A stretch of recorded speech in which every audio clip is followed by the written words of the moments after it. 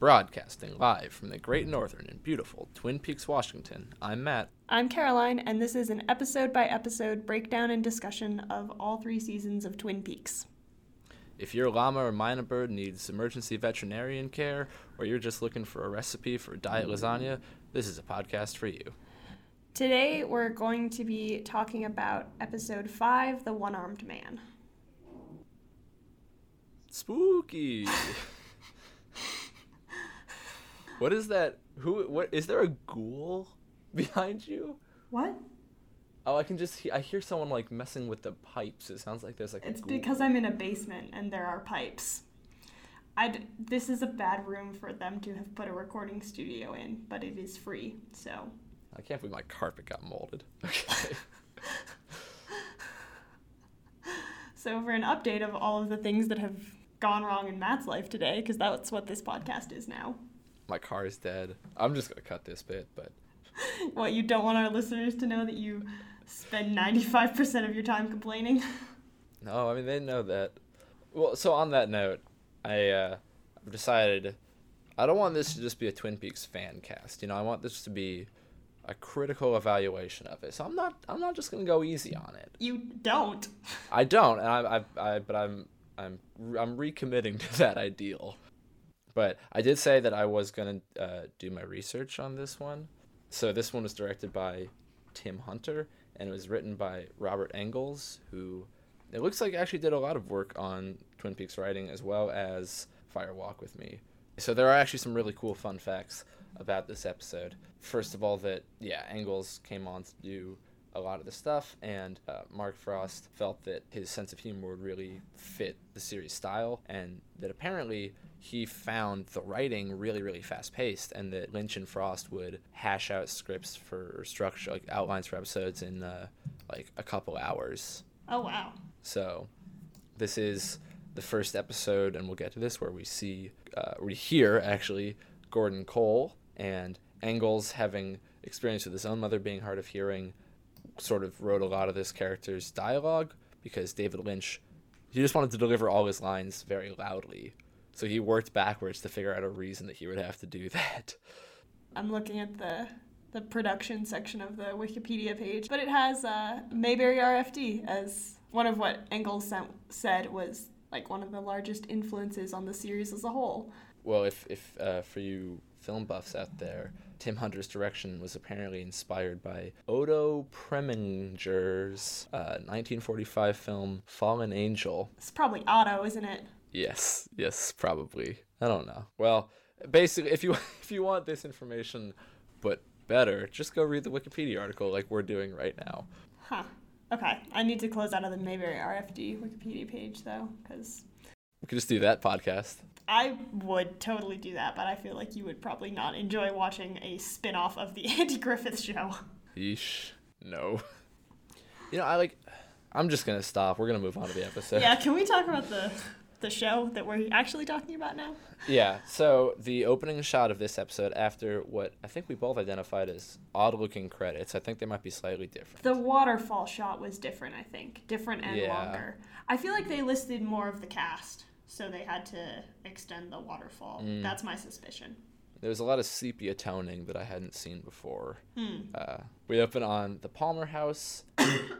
Sorry, that's going to be a problem. Oh, no. Yeah, if it sounds like I'm sick, it's because I am. Carry on. One of our... Oh, boy. Here we go. One of our fantastic patrons here at the Great Northern had a cold, and while Caroline was bringing up some bags, germs got exchanged. Do you remember to wash your hands? Anyway. Starting the episode, we're going to do this. Jesus, maybe. Maybe. Eventually we'll get there. Time is a flat circle, as Rust Colt from Season 1 of True Detective says. So this is the podcast where we talk about literally every show except Twin Peaks. Yeah, so I'm getting out of the way. I really like True Detective Season 1. I think you've reviewed True Detective on this podcast already. Oh, no. Oh, no. Well, that's embarrassing. So the opening shot is on the Palmer house. I've been watching Umbrella Academy. I haven't read the comic. It's okay. It's Wes Anderson meets X-Men is what I've decided. We'll see where it goes. I don't know. It could flop hard, but yeah, we open on the Palmer house. Jesus. I feel like after seeing that same house, but in its far more dilapidated state in the most recent season, I really love this exterior shot now. It's so foreboding. And it shows up a lot in Fire Walk With Me too, I feel like, because it's so centered on Laura. Mm-hmm. It's sort of like the Goonies house too. Like, it's just such an iconic little filming location, but it's just an average house. Yeah, it always looks kind of different to me. I feel like just the shot is always from different angles. Yeah, they do funny things with like the space and how getting it to look like it's its own little estate almost. Yeah, so you have a forensic sketch artist. Is it not a forensic sketch artist? It's just Andy. Oh, is it? Yeah. Hey, he's a good artist then. Yeah, no. Maybe that's why Andy is on the police force. That's 100% why he's on the police force, because, yeah, he's otherwise useless. completely unqualified. Yeah, okay. So Andy, forensic sketch artist, is drawing what appears to be Bob, the man that we have seen now in Sarah Palmer's visions and in Cooper's visions. And Sarah is describing him. They're in the Palmer house, and Donna, Maddie, Truman, and Leland are all there. I'm not sure why Donna is there. Well, Donna was there when Sarah Palmer had the vision. Okay. Maybe that's ostensibly why. Corroborating evidence. They want witnesses. Okay. Leland kind of like makes fun of Sarah almost, blows her off, and is like, she's been having these visions. Yeah, he's really sarcastic about it, which is interesting. Yeah. It's because he's just like very biting and sarcastic in that scene, and like does not have a lot of patience for her. Yeah, he looks disheveled. His hair's kind of like up and messy. Yeah. But I like it though, because we've had previous scenes, both at the funeral and I think when he's dancing, of her coming in and kind of like yelling at him like, "Knock it off, you're losing it." I liked that they turned it back. Now he's kind of doing the same thing to her. Yeah, he's a little more normal in this scene. But yeah, so then she keeps going and she talks about Bob. She says he looks like an animal, which I think was something that we both like talked about when we were talking about that scene, was that he is very like animalistic and just the way that he's like crouching. And then she talks about the necklace too, right? Yeah, she actually describes the scene at the end of the pilot episode where someone digs up the locket, and I really like that because she wakes up, right? Or no, it goes right to credits. It goes to credits over that scene. You're right. It's interesting though because it kind of implies that. So then, yeah, that was a vision of hers. That was a vision of her. So that scene that we saw was a vision of Sarah's that we were seeing. We weren't just watching the necklace get dug up. I guess I'm thinking of a different scene where Sarah Palmer has a vision and startles awake, which happens a lot in the show, I feel like. Yeah. But yeah, so then in that case, I actually like this even more because then, even without like some dumb visual cue, it is unclear going forward now, like what other people are seeing, what's vision, what's reality. It complicates it. Yeah, and it complicates like what parts of the show are from Sarah's point of view rather than just kind of an omniscient, like disembodied, like point of view of the camera. What else I feel like it does, then you sort of think about the scenes later on where it's just sort of surreal Black Lodge stuff, unconnected to anyone, and you're left going like, okay, but did someone in Twin Peaks like have this dream as well? Yeah, did somebody see that? And we just don't know about it. Like, yeah, because we see things throughout the show that Sarah sees that nobody else does. Well, so then we cut back to Invitation to Love. Invitation to Love. So now we have to cut to our mini-series, Invitation to Listen. I also want to point out that every time that you send me the show notes, it comes up in my Gmail as Invitation to Edit. So there's many layers here.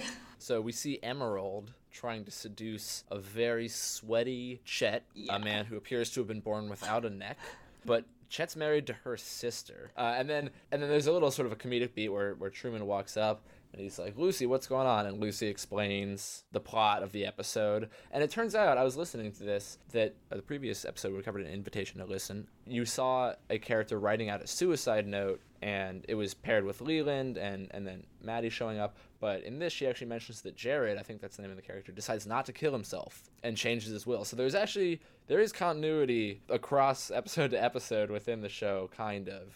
Yeah, and then Lucy is mad at Andy for an unclear reason.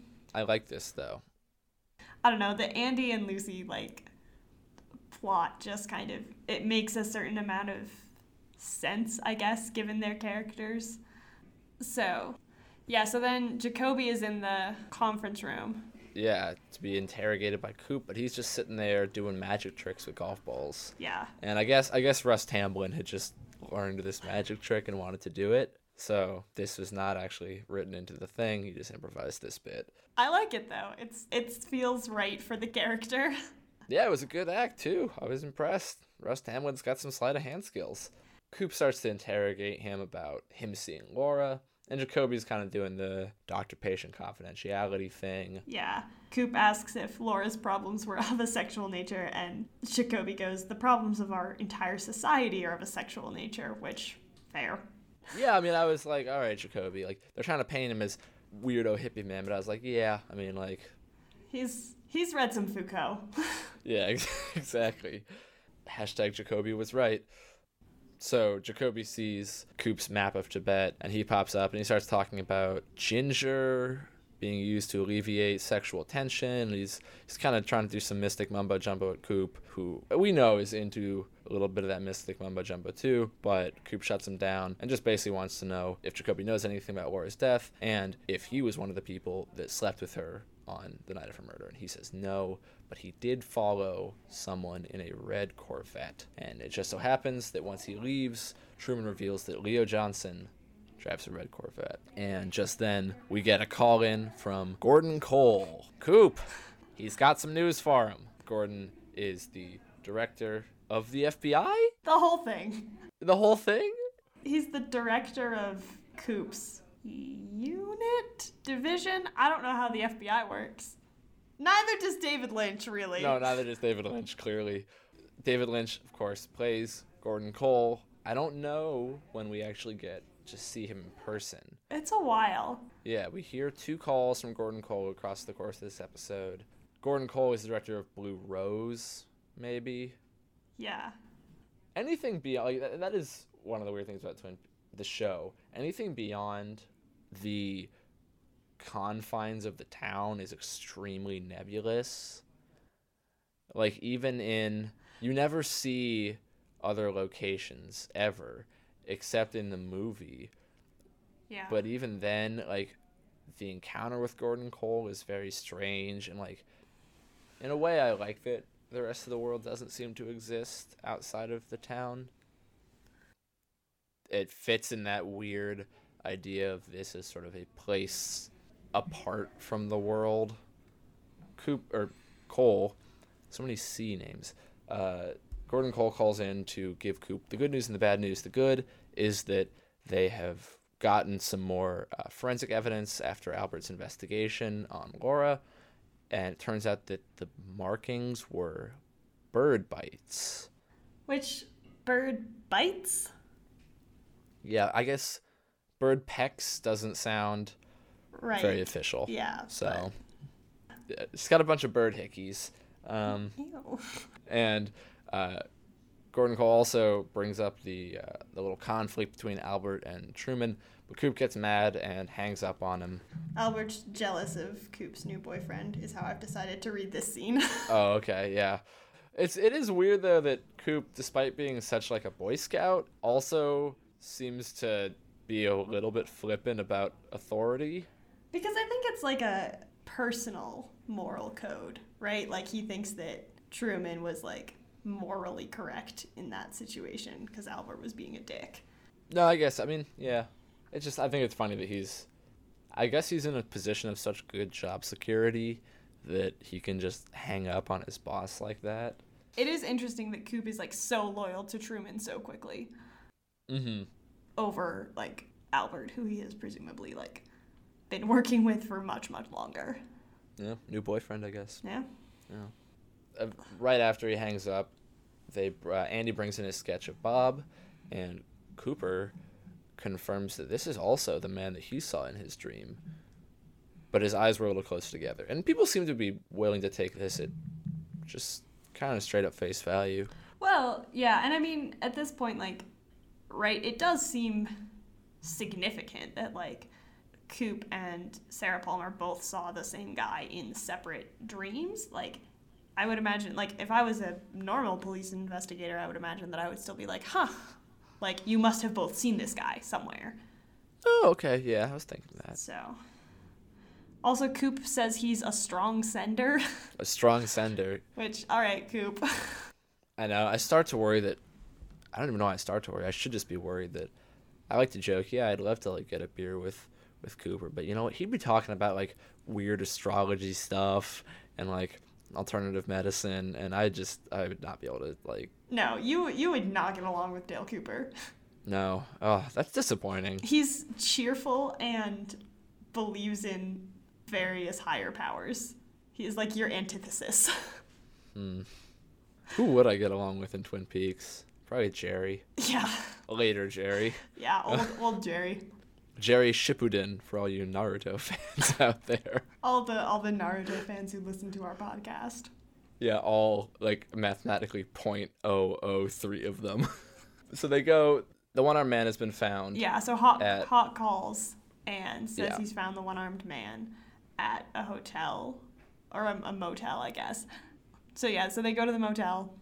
Josie is there spying on Catherine and Ben, who have also shacked up in the motel, and they are, Catherine's massaging Ben, and they're scheming about the ledgers. And they're also drinking wine, which, like, is it not, like, 11 a.m. at this point? Or is it afternoon?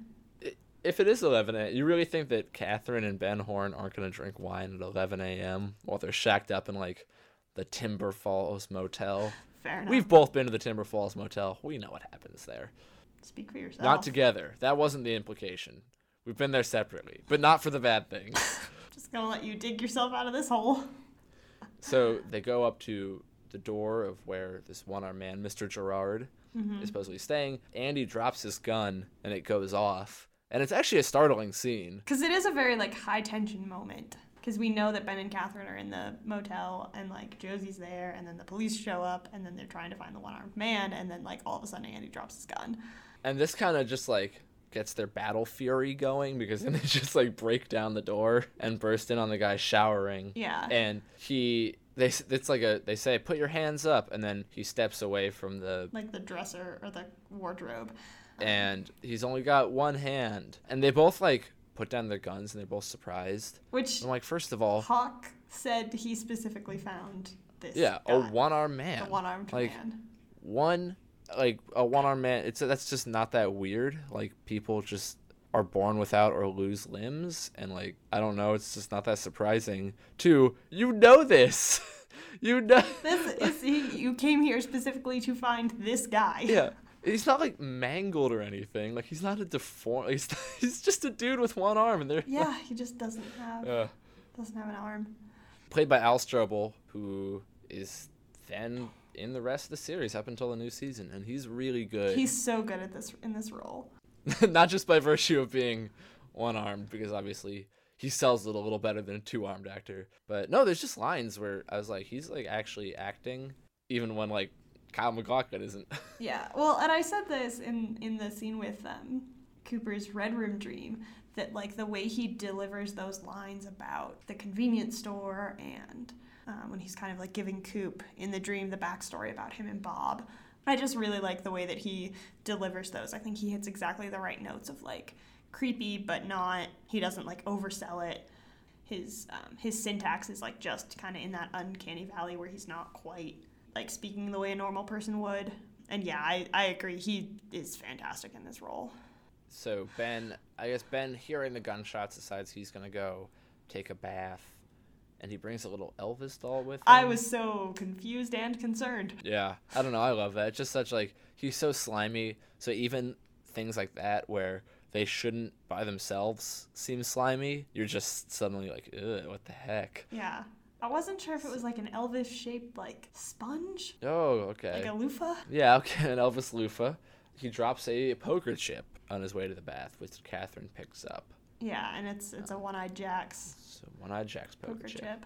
Which, I don't know, she, like, kind of looks at it, so I don't know if the implication there is that she doesn't know that Ben owns One-Eyed Jack's. Yeah, I don't know. She looks at it kind of suspiciously. So they are interrogating Mr. Gerard, and it seems that this guy is even different than the same person we've seen speaking in the visions. He seems much more mild-mannered. He doesn't seem to have any idea what's going on. When they show him the sketch of Bob, He does not know who it is, although he does say that he does have a best friend named Bob, but his name is Bob Lydecker. He's in a coma, and that's why he's been visiting the hospital recently. Hawk says that everything checks out on the guy's records, and he says that Bob Lydecker is a veterinarian. And when Coop presses him, a little bit inappropriately, perhaps, about what happened to his arm and whether he had a tattoo on it, Mr. Gerard says that he did have a tattoo. He lost his arm in a car accident. Yeah. And the tattoo, he breaks down almost like sobbing and says it said Bob. Yeah. And that was a weird, that's a weird scene because it is weird that you would have a tattoo that said Bob, like a tattoo with your best friend's name on your arm. Okay, so was the implication that they're gay? Oh. Huh. And that's why he feels awkward about, that's why he's almost crying, because it's his lover is in a coma? Huh. I don't know. I always a little bit read it as... Yeah, that didn't occur to me. But also, it's weird because the whole Gerard-Mike divide doesn't make sense really in the make same way sense, especially with such an having his best friend be someone named Bob who is not Bob. And doesn't ever. It's not like Bob Lydecker is possessed by Bob. I don't think that never comes back or anything. Yeah, well, that was going to be my question: is do we ever see Bob Lydecker? I don't think so. No. So that's. But weirdly, he is important to the plot. Yeah, he's super important to the plot. So I don't know. I don't know if I'm supposed to do the Twin Peaks fan thing where I piece things together there or not. I'm coming down on the side of no one thought about this. But then so then the other thing that's weird about Gerard/Mike is that we talked about this too a little bit before, that we'll call him Gerard Butler. is that I don't understand how he interfaces with the world and the Black Lodge, because it's obviously different than the way Bob does, I think, because spoilers, kind of, Bob possesses people, and Bob shows up, but in Sarah's visions, he doesn't show up physically. Yeah, I mean, I think it's just that I think Bob can be seen. I think you're right, and I think the problem is just that I think Mike is possessing Mr. Gerard. They just didn't think about the fact that it's the only person he ever possesses, so they just have it played by the same actor. Yeah. So I think the Bob possessing people makes sense because you can only see the true manifestation of him in visions. But yeah, it's just that Mike's true manifestation and possession are both. So I guess kind of the question that I'm left with is so Bob's physical manifestation or his appearance, the Bob that we see in the Black Lodge and in the visions, who is that guy, right? Because if and where did that come from? Do they have do Mike and Bob have a physical form independent of, or a physical appearance independent of people they have possessed? Well, I think that's the root of our problem. Is Bob does, Mike doesn't seem to. Yeah, but I'm wondering maybe they don't, and then the first person they possessed is just how they look now. I feel like you're doing the Twin Peaks fan thing. I'm trying to piece it all together. I am, yeah. Well, death of the author. I'm allowed to do whatever interpretation I want. Ah, sure, yes. Le mort d'Arthur. What a funny little pun that is. It's just that the death of the author is Le mort d'Arthur, but it's also the death of Arthur. It's the whole Thomas Mallory, the way that Arthurian tales. The whole idea. Never mind. We're not gonna do this. Look up why it's a funny pun. Okay. French, English literary theory, post-structuralism. Woo, we're obnoxious. Well, the people that are going to listen to this will be like, yeah, he couldn't even explain the actual thing. and then they're gonna tell me exactly what it was, and I'm pronouncing it wrong. Yeah, explain the death of the author to us on Twitter. Technically, he wasn't actually a post-structuralist. He was like a proto-post-structuralist. Oh boy. Whatever. I don't even know. Getting back to the episode at hand, Donna and Audrey are in the school bathroom. Yes. Yeah, so Donna's in there, like, fixing her lipstick, and then Audrey comes in to smoke, which, like, I forgot this about high school, that people would smoke in the bathrooms. Mm-hmm. People would smoke joints in the bathroom right across from my history class. Okay, California.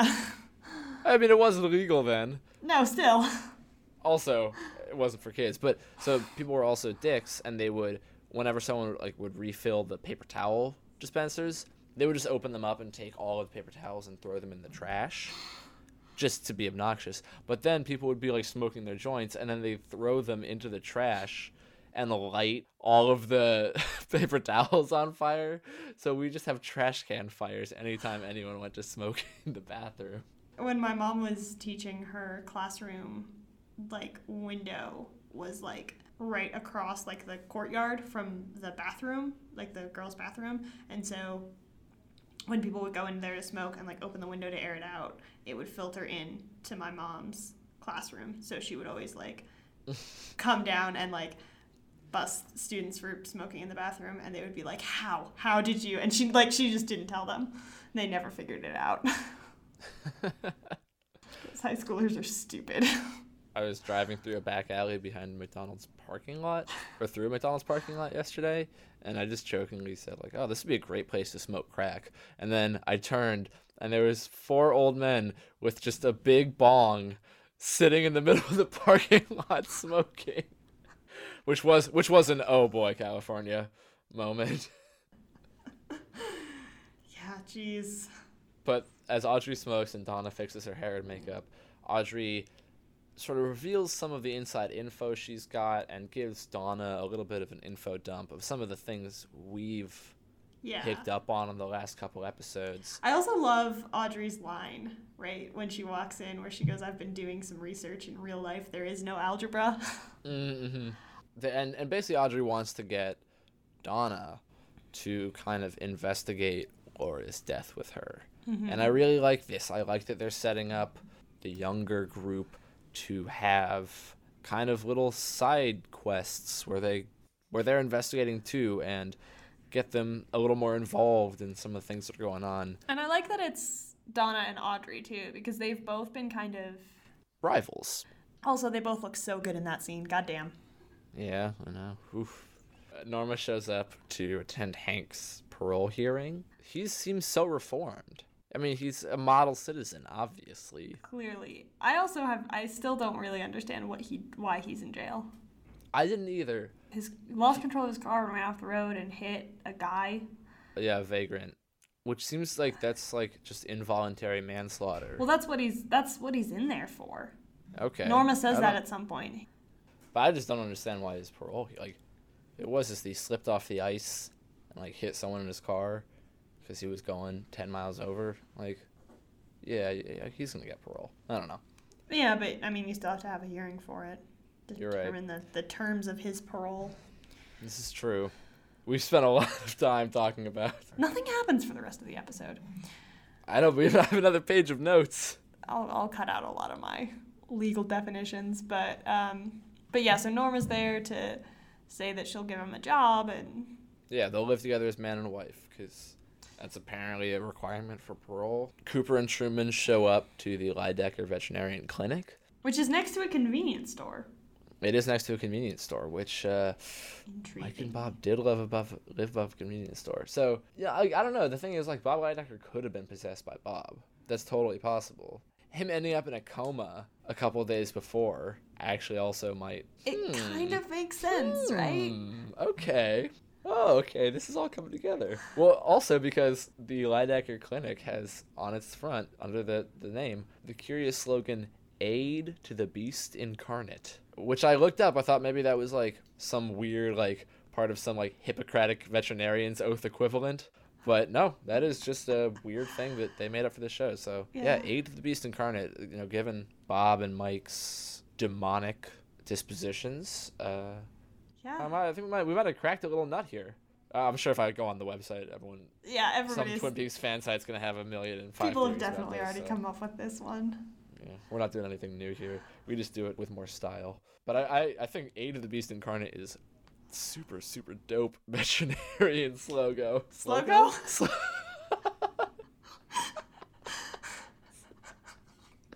It's a combination Slogo Logan. It's a Slogo. You said Slogo again. No, I know. I said. You said it's a combination Slogo Logo. No, unfortunately, it was worse. I said Slogo Logan. I was trying to say Logo Slogan. This is a mess.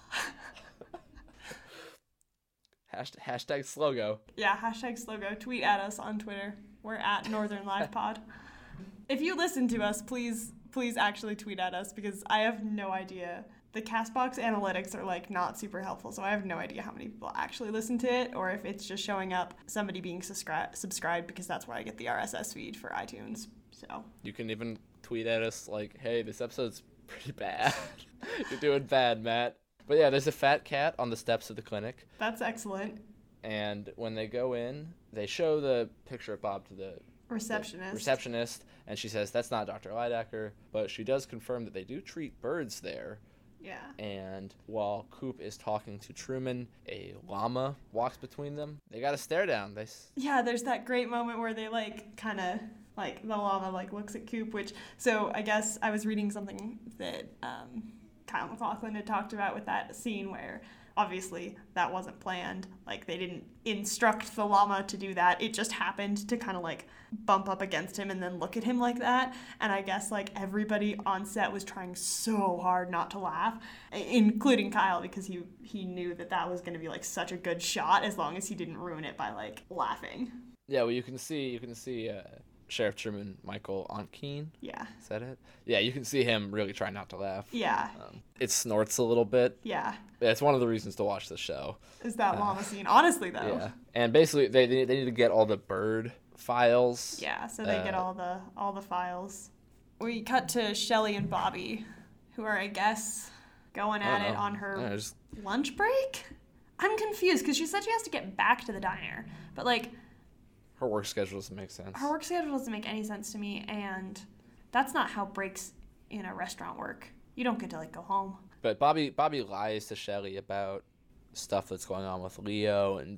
Well, to be fair, he doesn't lie. He does tell her what's going on. He just doesn't say that he's also involved. Okay, fair. A lie of omission. Yeah, he says that Leo and Jacques Renault have been smuggling drugs, which is totally true. But then he says that they're selling them at the high school. And Bobby is selling them at the high school.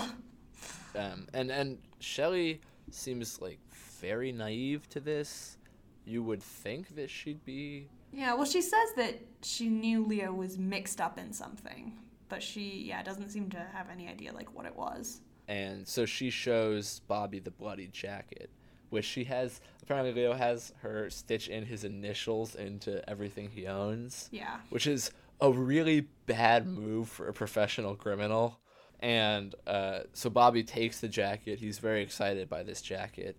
And Shelley does sexy gunplay in lingerie. Why is she wearing lingerie under her waitressing uniform? It's a look. I get, yeah, but it just seems super impractical. Bobby's shirt just says dick on it. Well, also, what is Bobby's shirt? Why? That also looks like a uniform shirt, but I don't understand. Oh, it's his bowling uniform. Yeah, Bobby's on the bowling team. Yeah. It's a big subplot in season 2. You don't remember that? You joke, but it could, Yeah, I know, it really could be. But there's a whole thing about what Nadine wanted to be a cheerleader and stuff. So yeah, it's not far. I'm not far off. No, you're really not. So I don't know why his shirt says dick, but it's funny. It made me laugh. Yeah, so then we go back to the police station where Lucy is explaining, over the intercom, that all the patients are in alphabetical order by name of animal. That actually, I think that happens a little bit later because this is we have Coop. Oh, you're telling right. Lucy that she has to go through all the files, and find them, yeah. while Coop takes Andy down to the shooting range to atone for his gun drop earlier in the episode. You spelled misogyny wrong. Did I? Yeah, it's. Yeah, I did. Whoops. I fixed it. Yeah, so they go down through like the storage closet for all the Christmas decorations. Yeah, the Christmas decorations. I love that detail. That's so funny. Yeah, well, it feels very accurate to like how a police station that size would work, where like it's big enough that they have a shooting range, but small enough that they store their Christmas decorations in it. Andy doesn't shoot so well, so Coop prescribes him lots of practice. And then we got a dramatic scene of Coop saying that once he knew someone who taught him the way of compassion or some stuff. Commitment. Yeah, commitment. And then Truman and Coop like turn simultaneously and fire a bunch of shots downrange, and it is. Well, and then there's all that stuff before so that funny. with like when Coop's talking about the Andy Lucy drama, and then. Oh yeah, I skipped over my note about quaint misogyny. Yeah, some good old 90s sexism there where women were drawn from a different set of blueprints. Don't you know? Women are just so Cooper, complicated. come on. Us men, we just shoot guns and fuck. It is really weird. It is that's exactly what it is, because like even then when like you go from like that good old women are just different thing to like Hawk's weird mystical like one woman can make you fly like an eagle. The other can make you race like a horse. Yeah, or whatever. The and other it's can like, make you fold into a small ball like an armadillo. That's not actually in it, I don't think. So then we go to like, you know, Hawk being like, women are a mystical other thing, and it's like, guys. No, but I love that scene because I heard it and I was like, oh man, like this is some like really like it's kind of stereotypical, bordering on not so okay, like sort of Native American coding here. But then he totally deflates it by being like, I wrote that for my girlfriend. Coop says, oh, is she a local gal? And Diana Shapiro, PhD, Brandeis. And Coop's like, just gives a whistle of appreciation, I guess, for the PhD. So in this case, like, okay. Yeah, I'm glad that Hawk has an educated PhD girlfriend. And people are impressed by her education, so, you know. Yeah, good for her. So we cut back to the diner. We actually get a little bit, we talked previously about how we didn't quite get why Shelley would have married Leo, and they need a little bit of backstory of him being like a cool, seemingly nice guy in a fun car, and then it turns out it sucks. And Shelley pretty much gives that exact... Well, that's, I remembered that this scene came in at some point, okay. But I didn't remember like exactly where. But yeah, it is a little bit more in depth than I thought it was. And Norma gives a bit of her dilemma about Hank and Ed. Meanwhile, also in the diner is James, and he calls Donna, while Doc Hayward is fussing with diet lasagna for a church potluck. Who the heck ever heard of diet lasagna? I love Doc Hayward so much. And I love that, like, he's, like, calling for Donna to help, and she's like, hang on, like, I'm on the phone with James, and he's like, well, tell him to get over here. I need all the help I can get. He's just, like... good guy, Doc Hayward. I love Doc Hayward so much. Such a teddy bear. Yeah. I guess they decided they need to see each other because Donna's got stuff to tell James that she learned from Audrey. But James sees cousin Maddie and goes over to her and meets her. They're cousins. She had always visited. They'd always been told they looked super similar. And she's there taking care of Leland and Sarah. She shouldn't be. No, she shouldn't. Like, that's... I don't like... Like, James had a good reaction to her. But, like, I'm sorry. If you're going to be there, you have to be, like, very aware that people are going to be upset by the fact that you look just like the dead person. Yeah, no, that's fair. Especially, like, I don't know, her parents. Yeah, it's weird. But it does kind of go back to that, like, point that, like, the Palmers don't really have anyone in Twin Peaks to take care of them. But, yeah, no, you're right. Also, is she the same age as Laura? She has to be older, right? Because otherwise she would be in school. Yeah, I mean, I guess she's older, but I don't know. I mean, she's obviously supposed to be a weird character that is supposed to be off-putting, and, like, she shouldn't really be here. So, Hank gets his parole. Norma gets that call in the diner. Yeah, and then decides that she and Shelley are going to have a spa day. Yeah, they're going to hit the town. They're going to be the best-dressed ladies in Twin Peaks, the Double R babes. So, you know, they both want to try and escape their unpleasant home lives for a bit. Yeah. Audrey scams a stationary bike riding Ben Horn into giving her a position at the perfume counter so that she can sort of... All I could think of with this scene was those like Peloton commercials where people are like riding their exercise bike in like the most impractical place, because that is exactly what's happening here. Like, I love their back and forth, her coming in and just doing like the pouty, weepy face, and Ben Horn, I want to believe you, Audrey. Yeah. They're so funny. She lays it on so thick. She keeps going with that, like, you know, kind of pouty, like, melodramatic. Oh, Daddy, we have to think of the future, Daddy. I don't know why you have that accent, but... Daddy Horn. Ew. Who's the biggest daddy in Twin Peaks? Nope. We're not having this conversation. Not having this conversation? All right.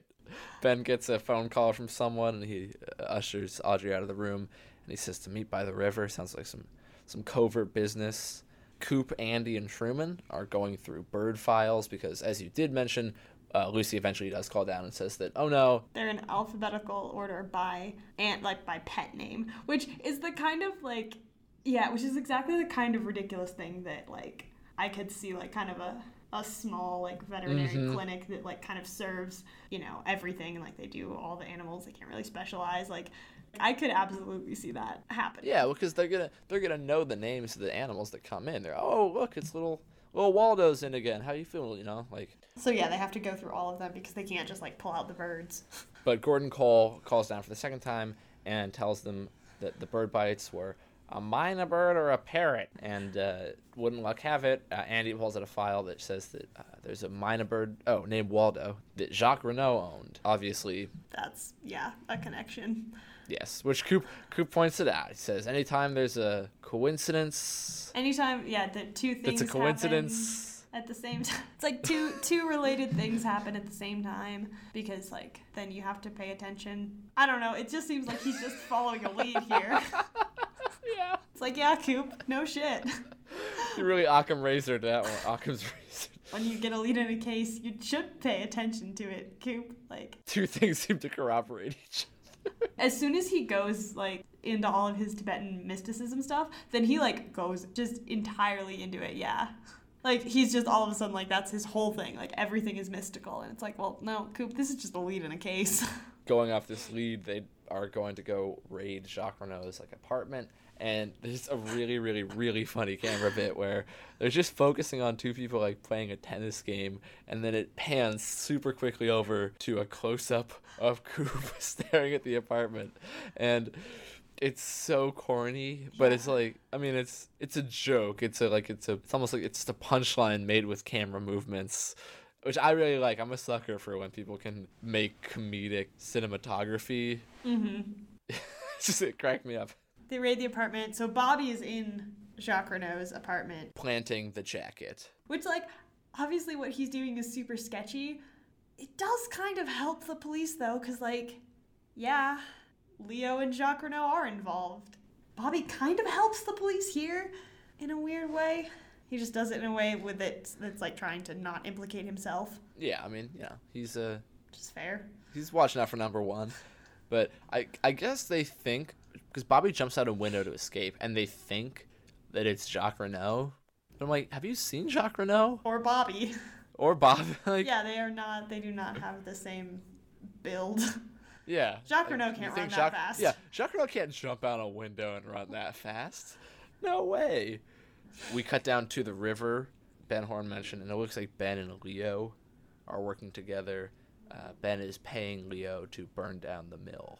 Yeah, and Ben says something about Hank in this scene, right? He, like, says that Hank, like, referred him to Leo.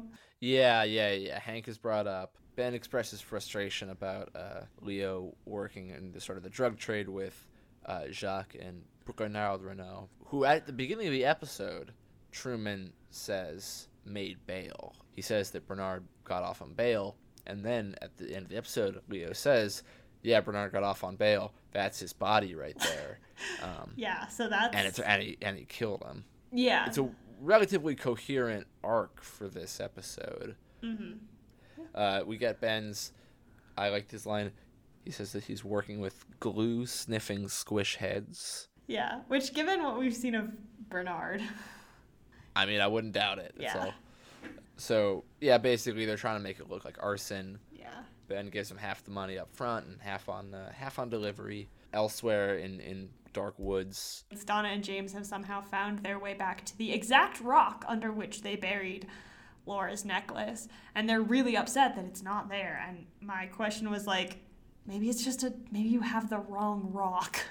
Yeah, well, so I do like this too. That like I think it is kind of interesting that Donna like at the beginning of the episode heard Sarah Palmer say, "Oh no, the locket's missing," and being like a high school kid, she thinks, "Oh, I got to go like make sure it's still there," and it's not. Yeah, no, I mean it is weird that they were able to find the like exact same spot, but it is clearly that makes no sense. But that is clearly what it is, right? Like they clearly are in the exact same spot.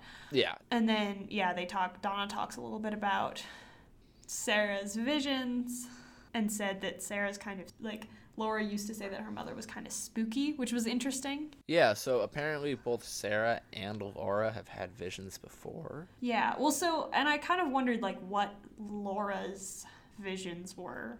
Yeah, are these the dreams she has in Fire Walk with Me, or is this something we just never hear about? In which case, that's kind of an important detail that's left by the wayside. Well, and the stuff with Sarah, too, is obviously also really important, because that keeps coming back. But yeah, and then, God, like, for 2 seconds I didn't hate this subplot. And then Donna starts talking about how, like, they're the only ones that really loved Laura. So the police can't help. Which, like, I kind of understand what she's saying. I mean, it's, like, a dumb high school thing to say, but I kind of understand what she's saying, that, like, the police are treating this like what it is, which is, you know, a murder investigation, a potential serial killer, a high school kid who was addicted to cocaine, like... You just gave a really good, like... 3-line Netflix summary of the show. Yeah, so like I kind of get what Donna means in that like the police don't care, and so maybe because of that the police are going to miss something because they don't understand like Laura's motivations. Donna says something about how like we have to do this for us. Not for her, maybe and for her, but like for the sake of their love, it's such a weird. It's the kinkiest foreplay I ever heard of. I don't like it. As it starts to wrap up, Truman calls Josie to ask why she was staking out the Timber Falls Motel. She kind of dodges the question, and Pete invites her to go fishing. Yeah, in a mixed doubles fishing tournament. I mean, I still just love Pete's character too. Like, he just wants somebody to go fishing with him. And his wife obviously sucks, so Catherine's not gonna go. What if Catherine's, like, really, really good at fishing, and that's, like, a lot of where their tension comes from? Yeah, because she shows him up. Yeah, he thought he was hot shit, and then, yeah, she shows him up all the time. And... I support it. I like this backstory for them. Nothing else about their plot lines ever make any sense, so why not? And then, to wrap up this episode of scheming, we have one final scheme seed, where Josie pulls open an envelope and it has a sketch of a domino. It's a really detailed sketch. It's a good sketch. It's really good. Well, so it was the domino that Hank was playing with during his parole hearing, and she then immediately gets a call from him asking whether she got the domino. And she's like, "Yeah, I got it," and he's like, "Cool." And then that's the end of the episode. Yeah, and then as he's like standing there like playing with the domino again and like he's like sucking it. That's not hygienic. I hate him. He's such a like gross skeezy character, and he's like the other gross skeezy characters are at least kind of fun. Yeah, when you have like Leo and Jacques and Ben the Horn. other Renault and Ben Horn, it gets much. If he was the only character that was like that, like fine, he probably wouldn't bother me so much. But like the other characters that they make, I mean, Leo's also not great, but like the other characters that they make creepy and evil, they also make at least interesting to watch, and Hank is just not. Yeah, Hank seems like a subplot they were saving for later, like as something that they would just keep in the background of like, oh, Norma's evil husband, he might get parole, he might not, we don't know, but yeah, he shows up early on. Yeah. I guess again that has been kind of the theme of this whole podcast. Is like I didn't remember this happening so soon in the show. It's because I think season 1 is a lot shorter than I always remember it is. But yeah, so wrap up. Well, so my final fun fact really quick is that the scene where Josie picks up the phone to talk to him is a very, very intense Dutch angle. Apparently, this is the only Dutch angle they allowed in the show. Tim Hunter wanted to do this Dutch angle, and Mark Frost and David Lynch had otherwise, except for him, had forbidden the use of Dutch angles in the show. So wrap up, yeah. Yeah, no, so I was just going to say, this episode really felt to me like an episode that was getting them from one episode to the next. Mm-hmm. Things happen. There's some things introduced that we didn't get before. We get some backstory. We talk about, like, nothing happening. And it's not that nothing happens, but it is that this is just really clearly a transition episode. It's not useless. Like, all of these plot lines needed to advance. And we get, the one-armed man. And I remember, like, being a lot more invested in this episode the first time I watched it because the stuff with the one-armed man and the Mina Bird and Leo and Jacques Renault is all, like, I wanted to know what happened. So I was like, kind of grabbing at those developments and, like, kind of eating them up. Having watched it a couple times, this episode doesn't really, it's really like a plot advancing one. And so if you already know kind of the major threads, then it's not as interesting. Yeah, well, it's especially because I think we talked about last time that episode 4 really brought a lot of subplots from the previous episodes together. And it was a very explosive episode. I mean, there's a lot of fights in it, a lot of conflict. So sort of after that, I know why they had to have another sort of, okay, we're bringing it back, and this is the second half of the season because I think it is 8 episodes. So they're regrouping for that next. And sort of setting up where they're going next, and yeah, I mean it's necessary, and I think maybe that's why there are those like kind of those moments towards the end where it kind of touches back on things at the beginning, because the arc of this episode, it seems like they really had to like make sure there was one, because otherwise there wouldn't have been one that kind of developed naturally, because this is just getting us from one point to the next, and that's fine. Yeah. I don't think that makes it a bad episode, but it just definitely changes. My experience of it is just very different watching it for the third time. This one doesn't excite me as much on the third watch of it. I liked it fine when I watched it the first time. There is a certain like coherency to what is sort of a nameless episode, with the way that they set up things at the beginning and it comes back at the end. I really like that. That's some tight writing, and I like their setting up the James and Donna and Maddie and Audrey investigative stuff. That's very sort of high school hijinks. Yeah, it goes back to the high school stuff that you talked about liking a lot in the pilot that they don't really come back to until this point. Yeah, so that's stuff that I do enjoy. I don't think it makes for a super interesting episode. I keep mentioning things that I find funny in this. My biggest takeaway now watching these earlier episodes is the humor that I find in it. And humor that I don't think seems necessarily intentional, but I do think is a lot of the time. Yeah. I remember being bothered on like my second rewatch of this show by like, this is just really goofy, and it's not the sort of weird, dark, surreal craziness that I want it to be. But that that happens in the last season, and I am appreciating a lot more of just like, this is very funny in even small details. Like, there's just like camera work jokes almost. And then like the scene with the llama where it's just kind of like, there's like these humorous moments. I like those too. And even like Audrey and Ben Horn, I was like, this is so much, but I think it's funny. I mean, they're hamming it. It's they're chewing scenery on purpose. I'm sure that was the direction they were given, and I like it. I like it a lot more. All right, well, I think that's about does it.